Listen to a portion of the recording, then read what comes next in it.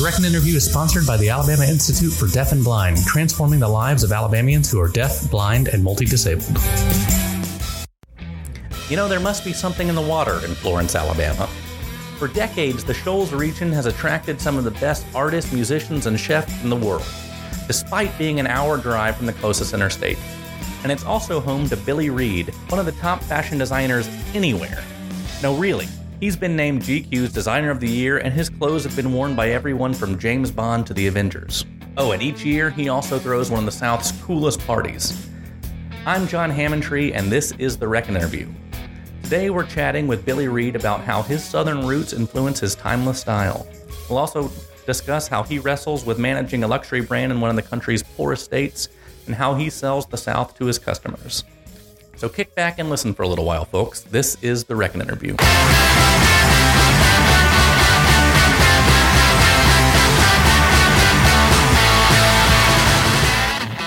Well, today I'm chatting with Billy Reid, an internationally recognized designer who is based here in Florence, Alabama. Billy, thank you for coming on the show. Thank you. Thank you. Pleasure to be here. So you grew up in, actually I want to ask how to pronounce this before I say it. Yeah, no Amite? It's pronounced Amite. Amite. If you live there, it's pronounced Amite, or a lot of folks would call it Amite, which is really probably the phonetically correct answer. But some folks will even call it Amit. So you get all three. Right, you get that Cajun accent. You get down a there lot and you going never know what's on. there. So, but Amit is the correct answer. But if you live there, it's Amite. Okay. All right. So you grew up in Amite, Louisiana. Yeah, that's right. And your mother owned a women's boutique in your grandmother's home. Is that right? She did. She took my grandmother's home and refurbished it into her shop. So did you know at a young age that you wanted to be a designer then? I did not. Okay. No, I did. I liked clothes, and so I was always exposed to it through her. But I actually started school as a PE major. I wanted to be a coach. So I started there and I flunked out as a PE major, which is kind of hard to do. Where was that? This was at Southeastern Louisiana in Hammond, Louisiana. Got it. A little too close to home, probably. Too many bad influences, but it happens. Yeah, I remember coming home with the grades, and I had like good, terrible, like a 1-2 grade point average, and could basically flunking out. You're not going back to school. We're not paying for this. Yeah, was kind of the answer. And my dad looked at the grades. He goes, "How did you get an A in history and an F in social dance?" It's like, how did that happen? Well, it's because you're out dancing every night. How the hell did you get it? I don't understand this. And you're very social. Yeah. What's up with that? So, thank goodness things turned around, and I made it out of those times, and ended up moving to Texas and going to school at Art Institute of Dallas, studying fashion design, and life changed from that point. So. From that point on, you went to Saks Fifth Avenue? I started working at Saks while in school. So I worked full-time, went to school full-time, which kind of was good. It kept me out of trouble and kept me occupied. And it was just a tremendous learning ground on so many levels. They had a regional office there at the time and had just great mentorship, with, people that had been in the industry for years and years and years. So, and also just a great exposure to luxury, and service and customer interaction. And then learned a ton about tailored clothing from guys that had been doing it forever. I mean, that was a big part of where I was working, was in the tailored clothing and the made-to-measure part of their business. So, I was just a sponge. Was your mother's boutique, was that a luxury boutique? Or? She carried a little bit of everything. I'd say this was, her store was thriving back in the 70s and 80s. So a big part of what she had was this unbelievable assortment of designer denim. These were the days of Gloria Vanderbilt and Sergio Valente, Calvin Klein. I mean, she had sold tons of Calvin Klein jeans, Girbaud. So that was a big sort of baseline for her. And then she carried all different kind of collections from, at various price points. She had a very diverse customer mix. She was a great marketer. Amite is a small town of maybe 3,500 people. it was at the time. I think it's grown somewhat after Katrina, because we got a lot of folks that came from New Orleans that moved there. But I remember back in those days, there were traveling salesmen. So they would come to the store and they would show their collection in the shop. And I remember one time she had a guy down for a trunk show just for rabbit coats. This was back in the early 80s. Rabbit coats were all the rage. And she had an event in her store. She sold 180 rabbit coats in Amite, Louisiana. It's like, that seems, I guess I wouldn't picture what I presume to be rural Louisiana as being a place for high fashion. Yeah, so pretty much I'd say a rural town for the most part. I mean, we had a small little downtown, of course, like most southern towns, split between the railroad track and, your sort of businesses kind of are based around the small town there. And she, anyway, people would come to the store to hang out. I always use this as sort of a description, but it was like steel magnolias set in a clothing store. That's the way I always describe it, because there were sort of these regular women that stopped by almost on the daily.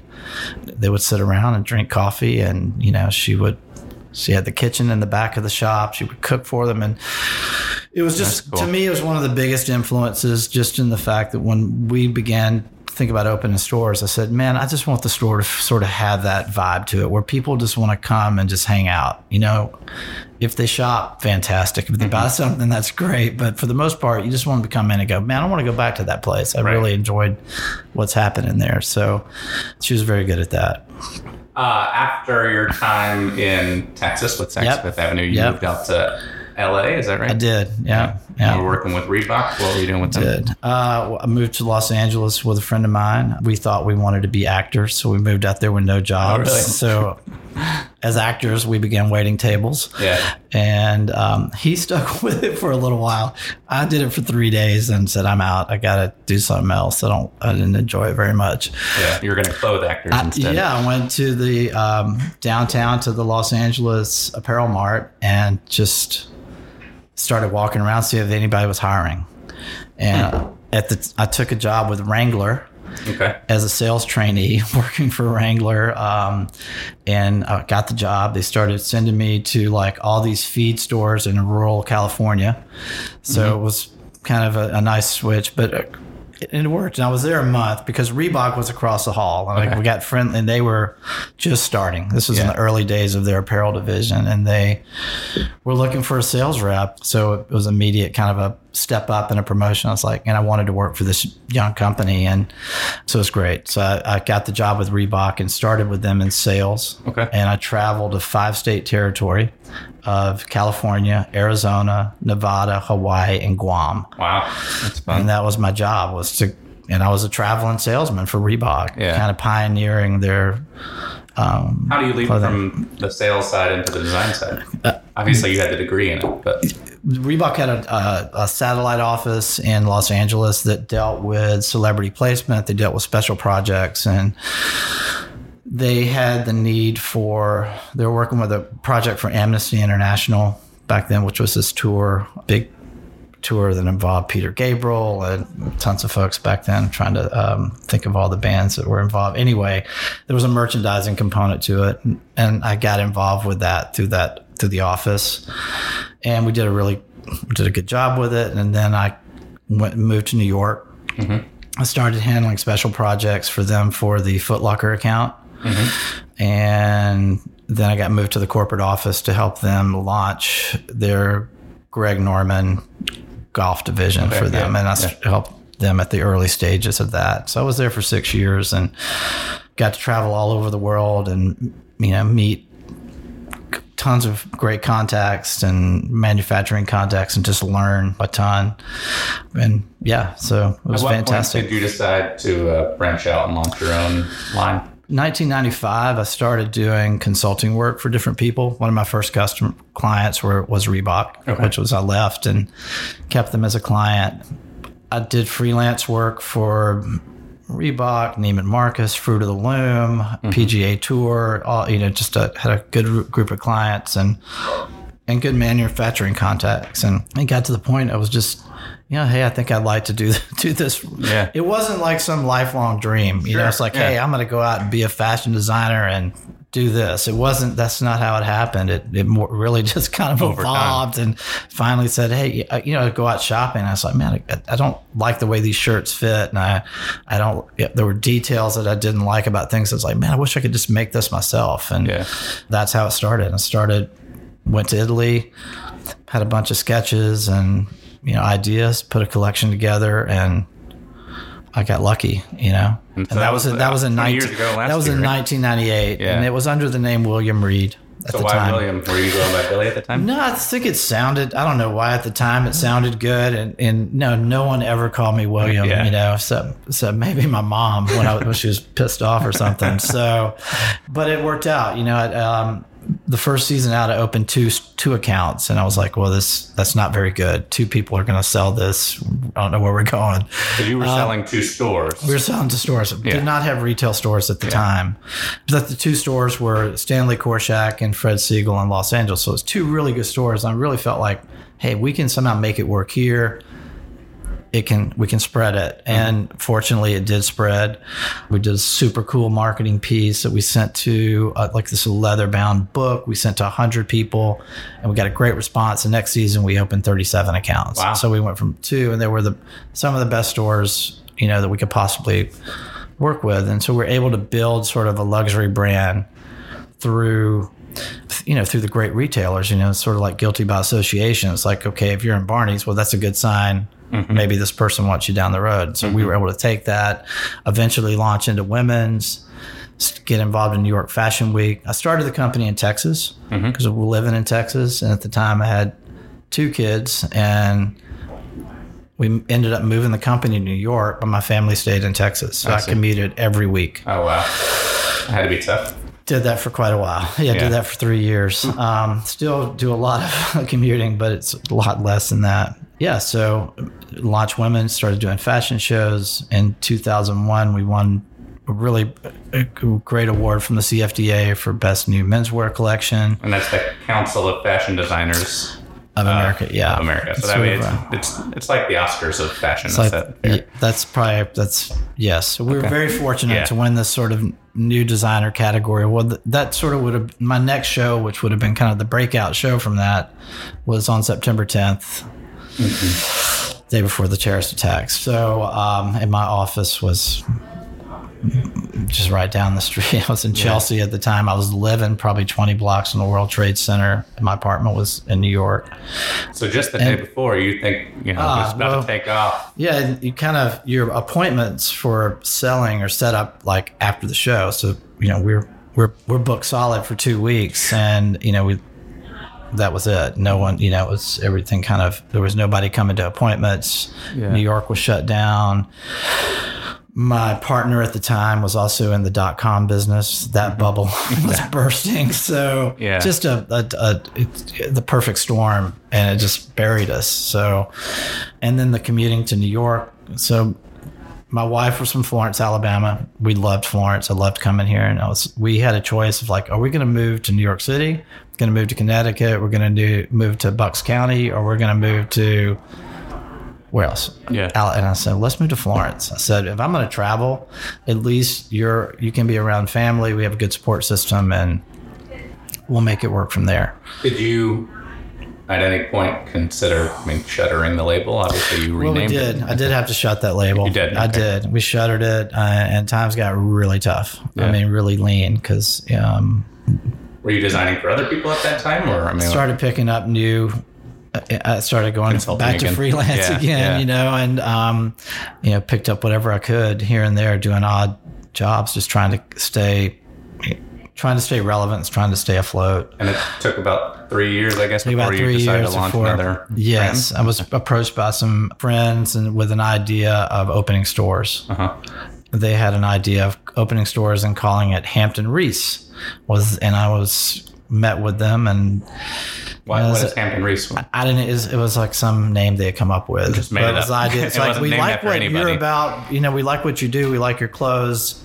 We like the vibe. But we would, we were thinking about calling it Hampton Reese. What do you think about that? And I'm like, I said, I think it could relaunch. I think really there was enough momentum behind what was going on. I said, everybody seemed to like what we were doing. So I just hit some hard times and, at an odd timing. I said, I'd like to relaunch it, but call it Billy Reid. I said, whatever we do, I want it to be real. I want to do it my way. I want to do it with something that's tangible, something that I can live. It would have been hard to live with. Like I said, no one's called me William, and so so it seems more laid back. If it just seemed more approachable in a lot of ways, and real. I think I was searching for that after going through something so disruptive and just devastating as what we went through. It definitely focused me on you need to do it your way, because you do it the way you want to do it. Because at the end of the day, that's all you got. Well, if you're doing it for somebody else, if I'm doing it because Barney's wanted this piece or Sax wanted it this way, that works for a little while, but it's not sustainable over a long period of time. You have to have sort of a vision and a core foundation of what that's about. So when you are selling to retail, they sometimes get to, I guess, influence the design. Is that? Well, they're definitely, and there's a lot of good back and forth, and I'm not saying that's not a bad thing. You want that feedback, and you're certainly there. You want to sell clothes, so. But there's also sort of a baseline of what it's about. You can't just become somebody else because, hey, they're selling a lot of Versace. So give me some, I need these printed silk shirts from you it's like, well, that's not really that's not what you do. Yeah. But you get those types of requests just because they're selling silk print shirts. It's like, well, that's not really the vibe I'm looking for. What is the vibe that you're looking for? I think I really internalize a lot of it. I'd look at it personally and go, would I wear that? Is that something I want to wear? And it's really kind of an internal gauge. It's not I go with what I like. And I think that's... Where would you say, what are the roots of that aesthetic? Obviously you grew up in Louisiana, so some Southern influences. Oh yeah. I think you can't help but where you're from, and, those are... for me, it's all of those experiences. I grew up in rural Louisiana and moved to Texas, and you start to pick up different sensibilities of style, and working at Saks, and I was working around. This is the time of Perry Ellis was very popular, Bill Robinson, which is someone Giorgio Armani was just starting out. We had the Ralph Lauren shop, and so working in that environment, that sort of brought a different aesthetic.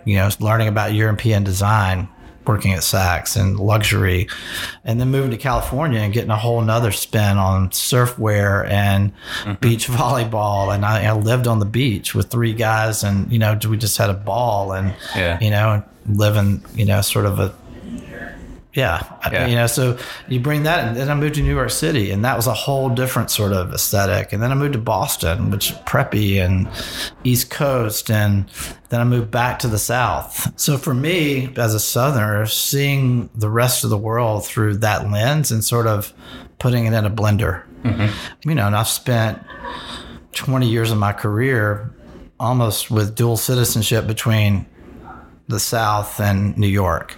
And at the end of the day, it's that mix is what makes it what it is, because I can have on the same jacket I wear right over here to Rivertown Coffee in Florence, or go over here to the concert and, in Muscle Shoals or something. I'm wearing in New York City. I wear it in Paris, wherever it's not, it's something that, it's not just regional, and I think fashion is not regional anymore. There's too much information. There's too many people traveling. My 15-year-old son knows what's up in Tokyo, and what the hot brands are. It's not, that wasn't, when we grew up, that wasn't the way it was, and so. I'm a little bit fashion illiterate, so. Well, we can easily educate you. But I think at the root of it is, it is all those things kind of mixing together. It makes it what it is. It's definitely, it's got these, pretty sturdy roots that are based in the South, and that certainly, with the denim and those sort of workwear elements, and, but then there's definitely influences are very street from New York, and there's some things that feel almost surf related from California that sort of come in as well. And you weave in sort of imagery of I guess, Pelicans with the Louisiana roots and Yellowhammer with Alabama roots into your There's definitely design. a little Tigers, little LSU. mascots and design elements that pop up that they're very personal, that we weave into the pieces in different ways, and not always it's not always something you may see either. It could be something, we really try to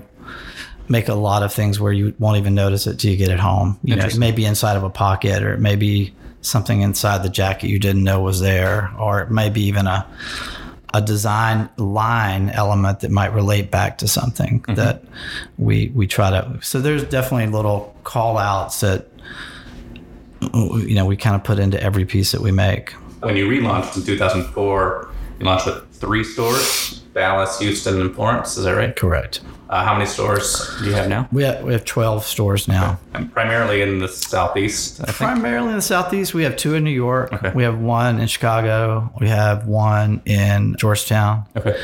So those are sort of our... Georgetown, Washington, D.C. Okay. Yes, Georgetown, D.C. But when we look for stores, and it doesn't always work this way, but my philosophy is always...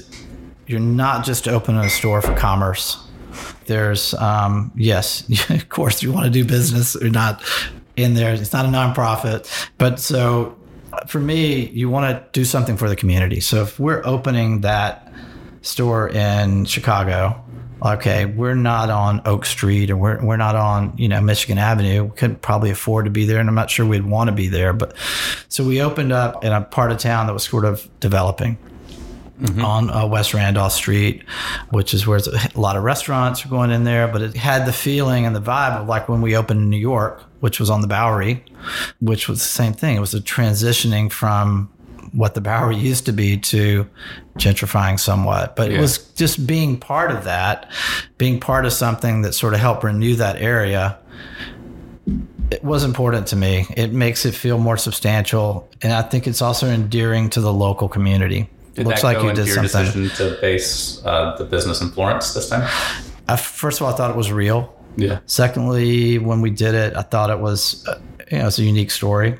I felt like, I also felt like I could still be a part of the fashion industry while not being centered in New York. So it was a little bit of a risk, but I was fortunate enough to have enough contacts and enough kind of going on, or that it had done within that industry, that it opened the door. It may be a little harder if the door didn't open, but I was very fortunate the door opened and was able to kind of use it to say, hey, come to Alabama. I want you to come down here and visit us. Let us show you what we're about. And that was a good move, and that because it was refreshing. It was, no one else was really doing it, so it kind of made it unique in that way. And you do your runway shows in Florence each year, is that right? We have. Yeah. We have done some here. We do some in New York, but we have done some here, and then we'll invite the editors here to review the show versus us going to New York. And again, it's kind of refreshing. They like to get out and see things, and it's good for the community. And it just feels good. It feels right to me. Coming up after the break, we'll talk more about Billy's views on the South, Alabama's fraught history with cotton, and one of the South's biggest parties every year. But I've seen hearts and minds change by people coming in from the outside and blending with people that are local here that you may not ever have a chance to meet up on the street anywhere else but in this situation. Hey, I just want to take a quick minute to tell you about our presenting sponsor, the Alabama Institute for Deaf and Blind. This is a cause that's near and dear to me because my brother was born profoundly deaf. AIDB is the nation's most comprehensive education and service program for children and adults who are deaf, blind, and multi-disabled. Serving over 26,000 Alabamians each year, AIDB is transforming lives beyond expectations by refusing to let adversity limit any individual's potential. To find out more about AIDB's K-12 schools, outreach in public schools around the state, and its network of regional centers, visit AIDB.org. So 10 years ago, you launched the Billy Reid Shindig, which I guess is part of that mentality of bringing people from the world down to Alabama, and it's kind of become who's who of the South every year, it seems like. You've had Frank Stitt and John Currents, award-winning chefs. You've had award-winning bands perform, like the Alabama Shakes and Jason Isbell, and obviously Florence's own John Paul White in the Civil Wars. Mm-hmm. How did the Shindig start, and did you anticipate it growing into what it is now? We did not anticipate it growing into what it is now. That is for sure. We didn't have a plan. Yeah. It's right or wrong. It definitely evolved to where it is now. It started kind of the conversation we're just having. It was an idea to bring people. I'm a huge music lover. I knew a little bit about the Muscle Shoals history when I married my wife and I first came here. But once I moved here and I really started to learn more about it and research more, and it was just a situation where I was going, man, people need to know about this. At the time, the movie wasn't out or any of that. So, documentary that came out. Yeah. So I said, we got to bring people down here. Let's bring them down here. Let's take them over to the studios and, have them in there. Let's play the records and then talk about the history of the music and, sort of like creating the movie through a, presentation. Lived-in experience. Yeah. And then, we cooked for them. I mean, the first one we cooked in my house. I mean, so the first Shindig, literally we're cooking, shrimp and grits. That's cool. From, a bunch of New Yorkers, and we take them out on the lake and we show them the collection, obviously. And, there is a fashion part of it and just kind of, inform them of what we're doing. And that was the first one. And what happened was the people that came down they were such a great mouthpiece, and they were able to this was New York, started showing up New York Times, Wall Street Journal, all of these great publications are, writing about us and writing about the town and a little bit about the history. And so we said, hey, we should do that again. That was great. So the next year comes around and we did another one. We kind of added, new things to it. And before you know it, it was a situation where, hey, we can't do this at our house anymore. We can't, it just got too big. We started adding the music part to it. And how many people came this last year? That was your 10th Shindig, right? I'm not sure the total amount. I do know. I think there's a 1,200 hotel rooms in Florence, and every single one of them was sold out. Wow. So I know that we sell out all the hotels within. Does the local community attend as well? That's the coolest thing about it to me over the years is I've really seen this community evolve progressively. It's still a conservative Southern town. I'm not going to pretend that it's not, but I've seen hearts and minds change by people coming in from the outside and blending with people that are local here that you may not ever have a chance to meet up on the street anywhere else, but in this situation. And you watch them come together, break bread together, have drinks and hang out and listen to music. And, before you know it, spiritually, people are changed somewhat by it. I mean, that might be, some Well, that's utopia. Kind of the reputation that Schultz has always had, right? I mean, making music in the Motown era and all of that. Yeah, as you see the documentary, even back in some of the worst days of our state, you had some of the most interesting things happening musically, and it was mixed, and it's like people are getting together, and it's like it wasn't. Again, it's not to take light of anything. It was horrific, everything else that was happening, but you did have this little oasis here. There was some cool things kind of happening from that, and it's hopefully a little bit of a guiding light that people can go to and go, hey, we can. Music brings people together. It just always has. Music, food, art are things that really break down those barriers to me. That's something we really do try to, hopefully is a byproduct of somewhat of Shindig in some ways. On some of your promotional materials for it, it says Shindig and those who have experienced it has and will continue to serve as champions of the movement redefining Southern. What does the movement redefining Southern mean to you? If you're not from the South, and let's say you've never been to the South and you live in, Buffalo, New York, I don't know, anywhere up north, and you might, your opinion of the South might be sitting on a picnic blanket. It may be hee-haw. Yeah. That may be your opinion of the South, because that's the only exposure you've had to it. Or, it might be, oh, wow, New Orleans is cool. Man, right. I love that place. Man, the music that comes out of the South is great. Yeah. Or it might be Bull Connor. Sure. You don't know what their perception of the South is. There's so many visions of what that can be. It's like when people go to New York, it's like, oh, New Yorkers are rude. Oh my God, I don't want to go up there. Everybody's rude. It's like, man, it's like people in New York are pretty nice for the most part. Yeah. You get a few, there's good and bad folks everywhere. Sure. So I think bringing it down and trying to show a difference, like trying to show the cultural side of it, and like, hey, look at the music that's been made here. Look at the food that we can make here. Look at these interesting artists and people that make things and craft things, and you know what, they're good people, and they're intelligent people, and they're contributing.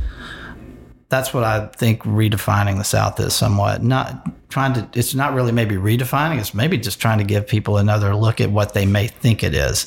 Because anytime you see a movie, typically if somebody's racist, they're going to have a Southern accent. Right. And that ain't always the case. I've been to all over this world. I can tell you, people in Italy are some of the most racist people I've ever been around. Yeah. So don't tell me it's just in the South. I've been to Columbus, Ohio, and heard things I've never heard anywhere near my house before. Yeah, sure. It's everywhere. But unfortunately, it's defined as the South. And so I hope we can somehow change that a little bit, change that perception and stand for something different. Well, when you put all of these minds, in one place, it seems to have led to some interesting collaborations. I know that you have produced hats for the Southern Foodways Alliance, and one of your shirts is called the John T shirt, which I assume is John T. Edge. Yeah.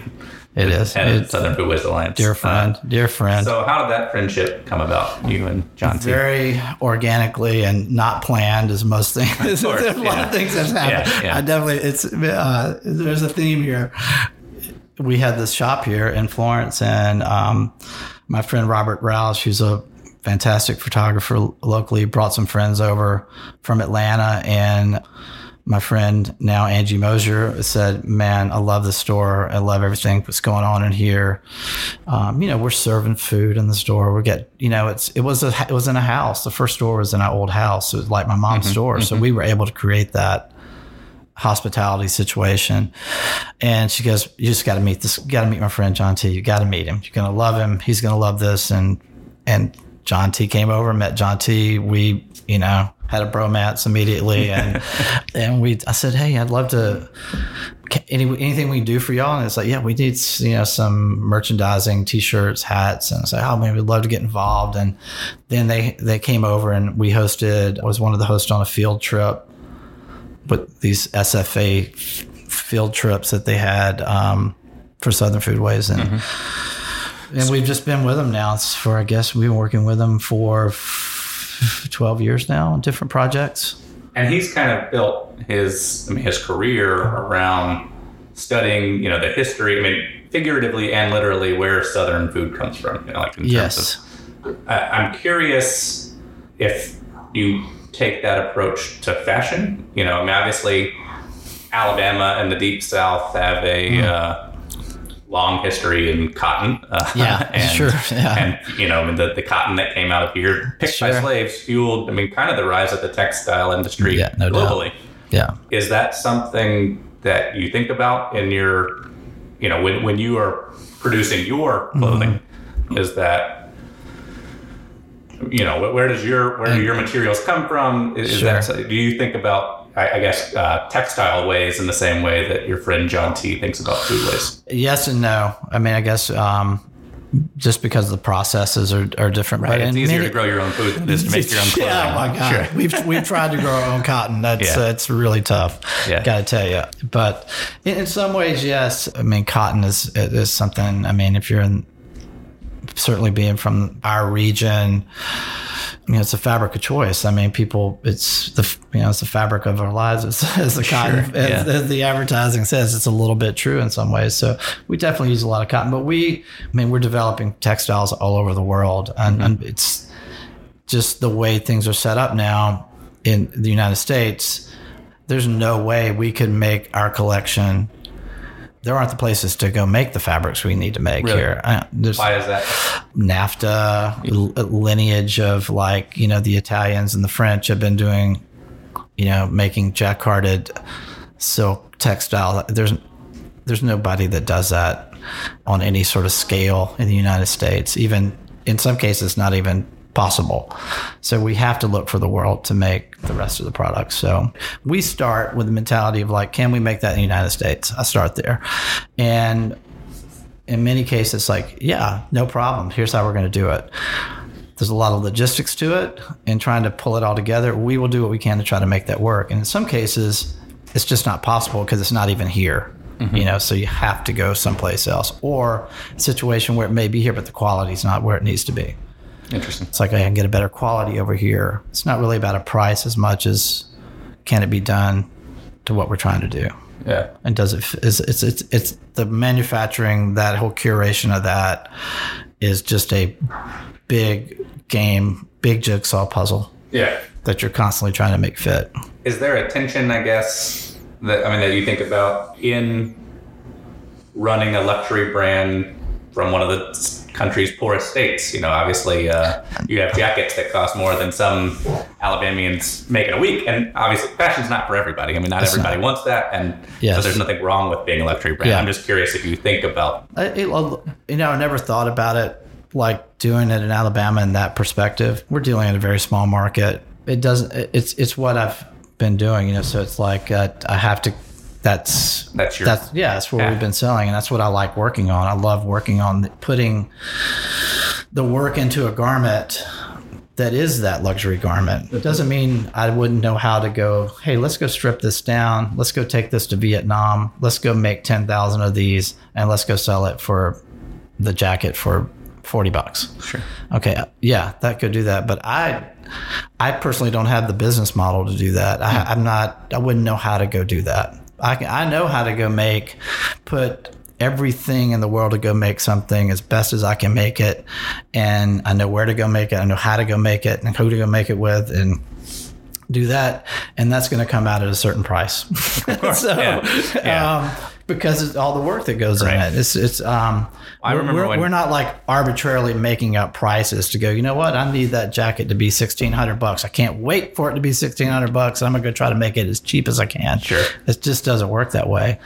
And what I've come to realize is that this little store down here in Florence is one of our best stores. So, there are people that do have that appreciation, that do have those means. Sure.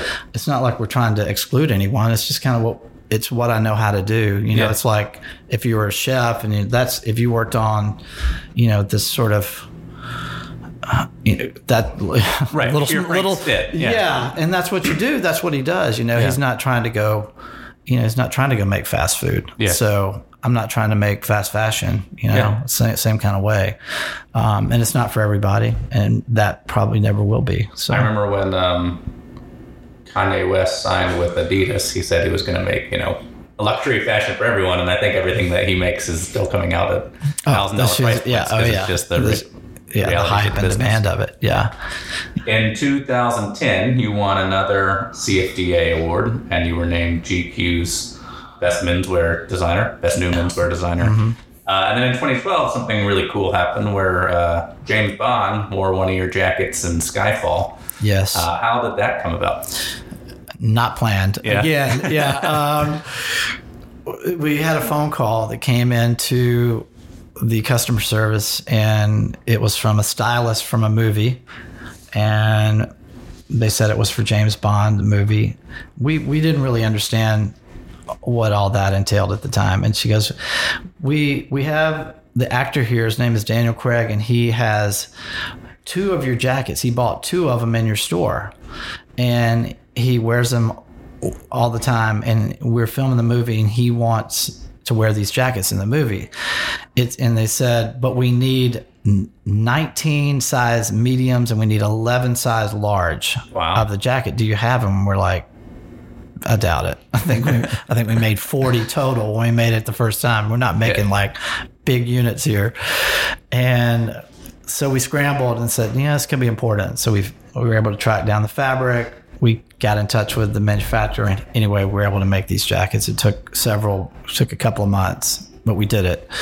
We got it to them. We didn't know if it was what was going to happen. And then lo and behold, the movie comes out, and it's like, he's in the movie in this coat, and he's in the coat for a long time in the movie. I mean, it was the James Bond coat. Yeah, and we had called the coat the Bond P coat, not for James Bond, because our store in New York was on Bond Street. Oh, that's funny. So that's how it got its name. Oddly enough, serendipity. And I don't know. He loved the coat. I don't think that's why I bought it, but anyway. Yeah. Maybe that's why I bought it. Brilliant marketing. Yeah, right. Well, because then, I mean, people go out and they want to buy the Bond coat, and they buy it. It was totally unintentional. Just crazy. Then we had someone that interned with us. We had just sort of brought on full time. He was very energetic, handling the social media and the whole thing. And the coat came out, and before you know it, somehow he was able to get in these chat rooms and things where there are people obsessed with what James Bond wears. Mm-hmm. And it's a thing. There's always like the Breitling commercials and the Aston Martin and everything. Yeah, people want to buy that stuff. There are hundreds of thousands of people all over the world that follow this, and they want the items. So the minute it came that we had the coat, man, you had needed a lot more than 40. I think 35 countries. Wow. Of people started emails like, how can I get the coat? How can I get the coat? Well, we didn't have the scale of the coat. So we sold what we could, and then we just had a waiting list. And it took us 18 months just to catch up on the waiting list. Because it kept building, we'd sell it, and we'd have to sell more. It's a good problem to have, but it just took off in a crazy way. And then Q wore one of your coats in Spectre. But that one probably was planned, right? If you had success with Skyfall. Well, we knew that. Yeah, we knew that was. He didn't have quite the effect of Daniel nobody Craig. Wants the Q. Yeah, quote. Nobody wants Q. Yeah, they want the good guy. This is obviously not an exhaustive list, but I know your clothing has been worn by Reese Witherspoon, Idris Elba, Chris Hemsworth. So, I mean, it's got to be kind of cool when the God of Thunder is wearing some of your clothes. Do you sell directly to the celebrities? In many cases, that usually we don't really target a lot of people. Say, hey, go send them a box of clothes. Yeah. Just over time, learned it's better if they like it first. If they like something and then they buy something, it's like, hey, here's an opportunity. Maybe we can dress them for their next photo shoot or their red carpet appearance or something. So that's been kind of the best approach, is to kind of let it happen naturally. Mm-hmm. And then you go, wow, they posted something like Scarlett Johansson bought some sunglasses and then wore them to the Women's March. And it's like, well, there she is right there in the glasses. Like, wow, that's cool. Awesome, and that they're out buying things. And it gives you sort of an opportunity to build a relationship more naturally, which in the end is going to be better. We're not out trying to buy people's services for that. Do you design all of the clothes yourself, or how? We have a team. Okay. I have a team here. I mean, I'm very hands-on with them. We really work it from a team perspective. You want to give people some freedom, and try to teach them and coach them. And, there's definitely, I can't take myself out of that part of it. It's what I enjoy and probably where I can offer the most help, to the company. We're working on a product 15 months from now. Really? So we're working on spring, summer. Some of our next things is really there's been a lot of talk about retail, and everyone talks about the experience. It's been so overused. I mean, that's kind of what we started in the beginning, was we wanted that experience, just that hospitality side of things. And in some of our shops, like in New Orleans, it's in our store's in an old house. We have a kitchen. We have chefs come in and cook. We have a beautiful chef's kitchen downstairs here in Florence. We started, So what we really want to try to do is open shops that are a little more engage you in multiple ways: food, hospitality, home, interior. The next few shops that we're opening will kind of incorporate a lot of that. We're opening in Birmingham and Pepper Place coming up this late spring, early summer, where we're going to kind of experiment with a different concept of bringing in some of these elements of interior hospitality. We'll have, working with a chef to open a restaurant in the space. Who's the chef? Can't say that just yet. Okay. I could make some guesses. But we have some good friends there. We're trying to work through some of that stuff, and we're very excited about it. Look forward to finalizing some of that stuff, and kind of creating sort of a modular space that it's a huge open space. It looks like an airplane hangar in there almost, but where we can sort of convert the space to live events. Cool. If we wanted to have a runway show there, we can move things around. If we wanted to have a concert in the space, we could, so really kind of put the hospitality on steroids. And then obviously, for people like me and some of our other listeners, that aren't necessarily fashion forward, but want to, want to support Alabama businesses and things like that. What are some easy steps people can take to be more fashionable? Go to BillyReid.com. Yeah, there you go. Yeah. I think the choices out there are, you have so many choices to buy clothing. And you can all do it on your phone. It's I think your first choice is you got to know yourself, know what you're comfortable wearing. Some guys, want to get rid of everything and start over. It's like, well, yeah, you can do that, but what are you really comfortable wearing? And know what you want, and then try to me, I prefer quality over quantity. Get those key pieces. Like you may be wearing a navy blazer that's too long for you, too big for you, or too tight for you, whatever that might be. It's like, let's get you a really nice one that fits you well, that you can wear with everything. Mm-hmm. A little kind of a more European approach to their closets. People in Europe, for the most part, their houses are not giant. They live in small spaces, so they're small closets, but many of them have beautiful wardrobes, and they're not extensive. They just have the right things. Yeah. So it's focusing on those things that you can use. It's kind of the same we talked earlier about, like, luxury you can use, and not just something you sit and look at. So get something you're going to wear that really fits you well and looks great on you. That's always a good starting point. And if you do go to BillyReid.com, you can sign up for his newsletter, and it'll get you information on his products as well as the Shindig. Oh, we'll feed you tons of emails, I'm sure. Yeah, you do. I signed up for it ahead of this interview. I can attest to that. I think it's I don't really understand that world that much, but I guess it's part of the game a little bit. But you can definitely do that. So, well, thank you for taking the time to chat with us today. Thank you.